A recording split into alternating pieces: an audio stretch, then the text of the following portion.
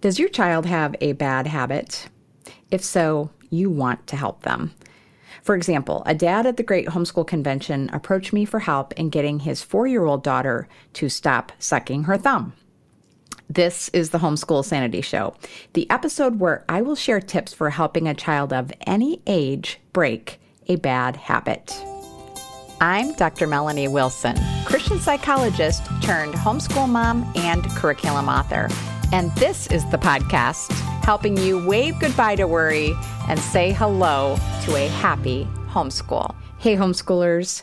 Moms.com lists 10 bad habits parents should help their kids kick right away. They are, number 1, talking with food in their mouth. Number 2, picking their nose. Number 3, not putting things away. Number 4, belching in public. Number 5, not covering their mouth when they cough. Number 6, leaving dirty clothes on the floor. Number 7, wiping their hands on their clothes. Number 8, not drinking enough water. Number 9, procrastinating. And number 10, too much screen time. Can you relate to any of these?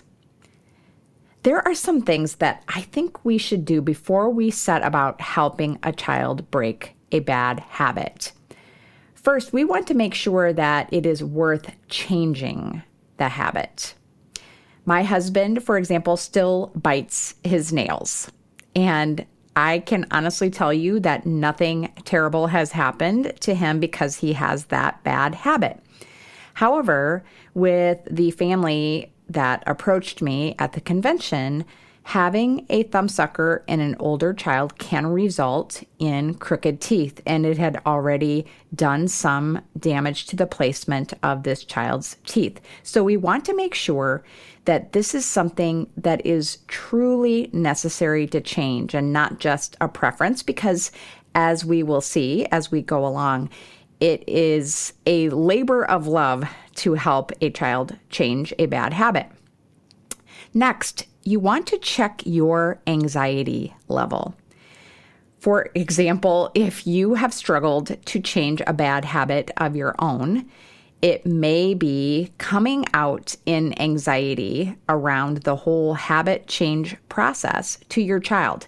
In that case, your child will sense the anxiety and be anxious on her own because you're anxious. She may think, I can't control this thumb sucking, and if my parents can't control it, who can? I am in trouble. So we want to make sure that we are not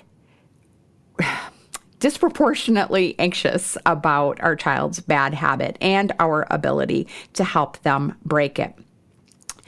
Next, we want to make sure that we are not engaged in a power struggle with our strong-willed child.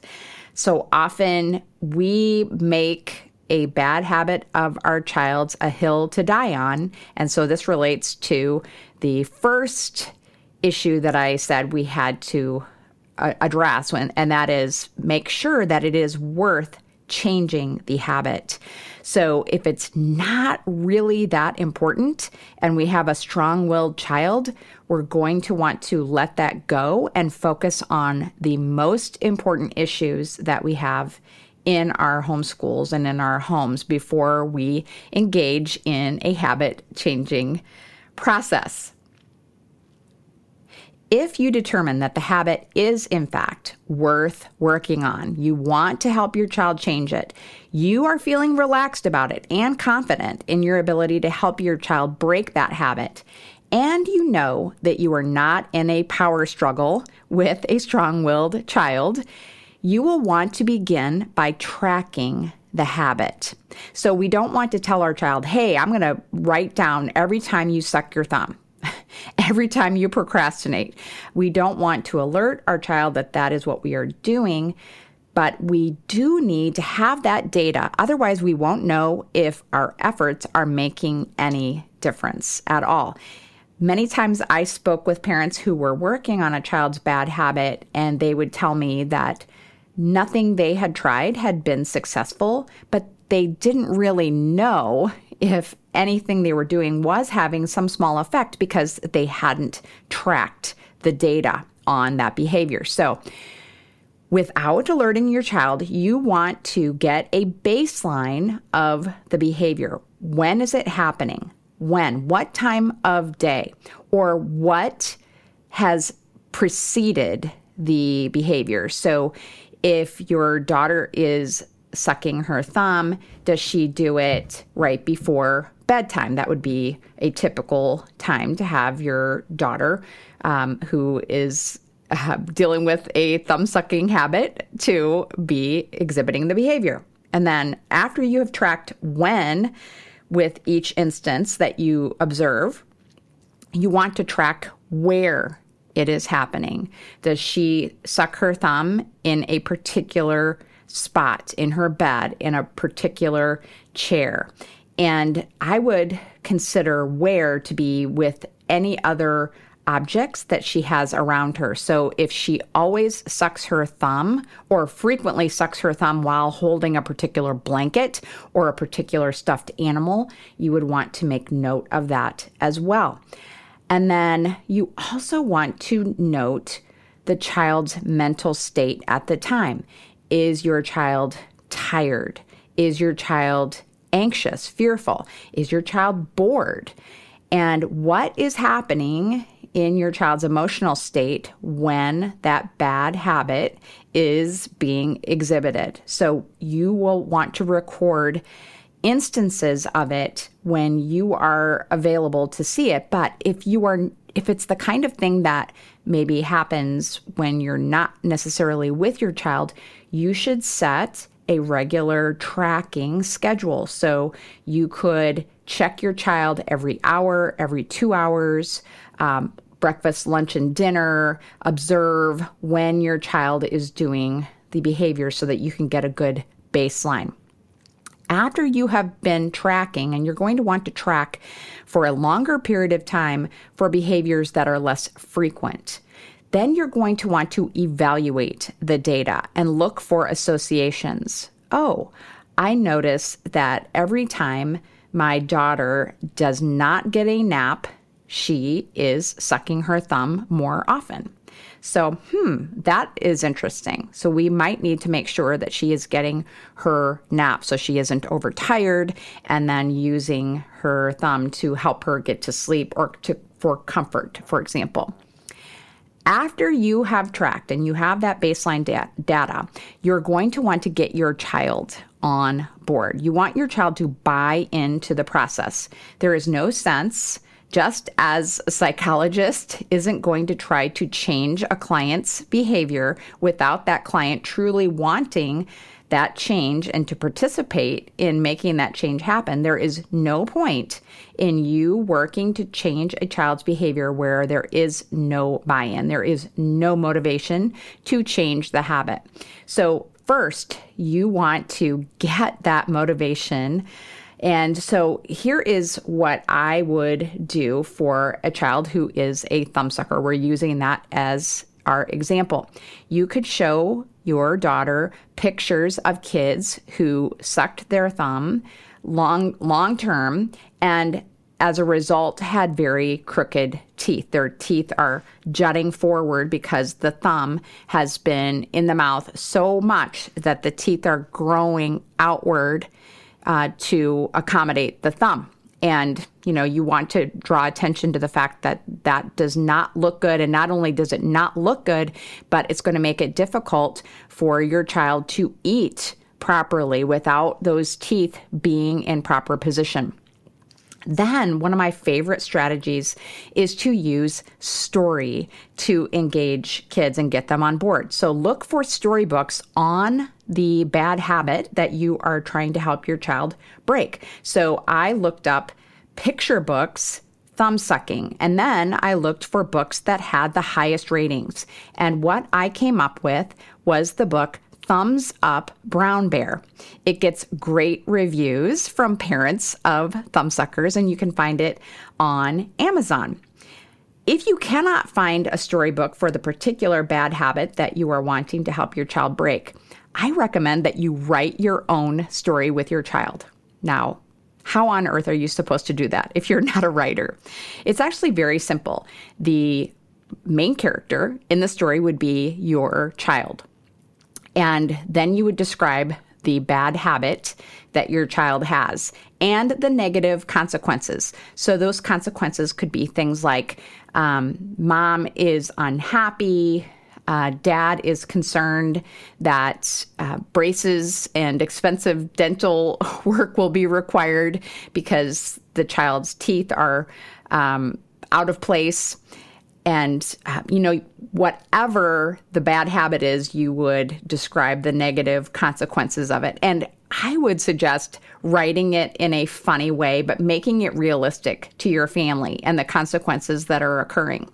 Then you would have your main character in the story decide that he or she wants to change the bad habit, and have your child try something in the story initially that seems like it's working, but then it doesn't working. So choose carefully. Don't choose something that is not going to be a good long-term strategy. So for example, you could have your child in the story saying that they're just not going to do it ever again, that they promise that they're not going to do it. And then, in goes the thumb again without them even thinking. And then in the story, you can talk about how habits can be difficult to break, but it is possible to do it. And so the main character, your child in the story, just needed some help in order to break the habit, more than just a determination to break the habit. And then, of course, you want the story to have a happy ending by suggesting the good strategies that we know help to break habits in general. And I'm going to talk about those in a bit. Now, if you have a teen who has a bad habit, you are not going to want to find a picture book, most likely. Instead, what you will want to do is look for workbooks that are written specifically to teens on the topic. There are excellent workbooks out there, for example, on procrastination. If you have a child who has ADHD and is a poor planner, poor time manager, that would be an excellent thing to do. I have done that with my own son, is had them work through a book that speaks to them directly and helps them to change a bad habit. Once you have your child on board in breaking the habit, then you're going to want to look for an alternate behavior. Many times we want to, even in ourselves, just eliminate the bad habit without replacing it. And we don't pick up bad habits unless it is meeting some sort of need. So we should choose an alternate behavior that doesn't have the negative consequences like teeth jutting out for a thumbsucker, that will also meet the needs. So this little girl may be using thumbsucking for comfort. What could your thumbsucking child use for comfort instead of her thumb? I was actually a thumbsucker at this same age as this little girl. I was 4 years old. And one of the things, I had just become habituated to having my hand near my mouth. But what I did, and I didn't have really any direction on this, but it was comforting to me to have my hand near my mouth. I probably had, in fact, I know I had a blanket at the time as well. And what I started to do was to put my thumb underneath my chin, but still have my hand near my mouth. And it gave me that same feeling of comfort without damaging my teeth. Another need that your child may have with this bad habit is attention. Now, I noticed as this father was talking to me about his daughter's thumbsucking that she proudly popped her thumb into her mouth as he was talking. So it is possible that our kids are looking for attention with this bad behavior. And it's hard for us to understand as adults, but kids don't really differentiate between negative attention and positive attention. All attention is positive where many kids are concerned. And so if they can have your full attention by engaging in their bad habit, then they'll go for it. And so how can we fill that need for attention so that the thumb sucking isn't being exhibited as often? So that could be, I need to spend special one-on-one time with my child, depending on the child and how many kids you have. That might be every day, just having 10 to 15 minutes that is quality time where I am only focused on my child and we're having a good time together. So that would be something to consider to fill your child's need that they're looking for with the bad habit. Next, we would like to choose an alternate behavior that not just fills the need, but also interferes with the bad habit. This father told me that he had tried the nail polish that just tastes terrible. I have honestly never heard that method has worked. Typically, what a thumbsucker will do is suck all that or chew all of that nasty tasting polish off so that they can continue engaging in it. Because obviously it's not the taste that our kids are after when they're sucking their thumb. Instead, we need to choose something that doesn't allow them to engage in this bad habit. And so one of the things that I was thinking of for this family was to give their daughter chewing gum. I would choose sugar-free gum.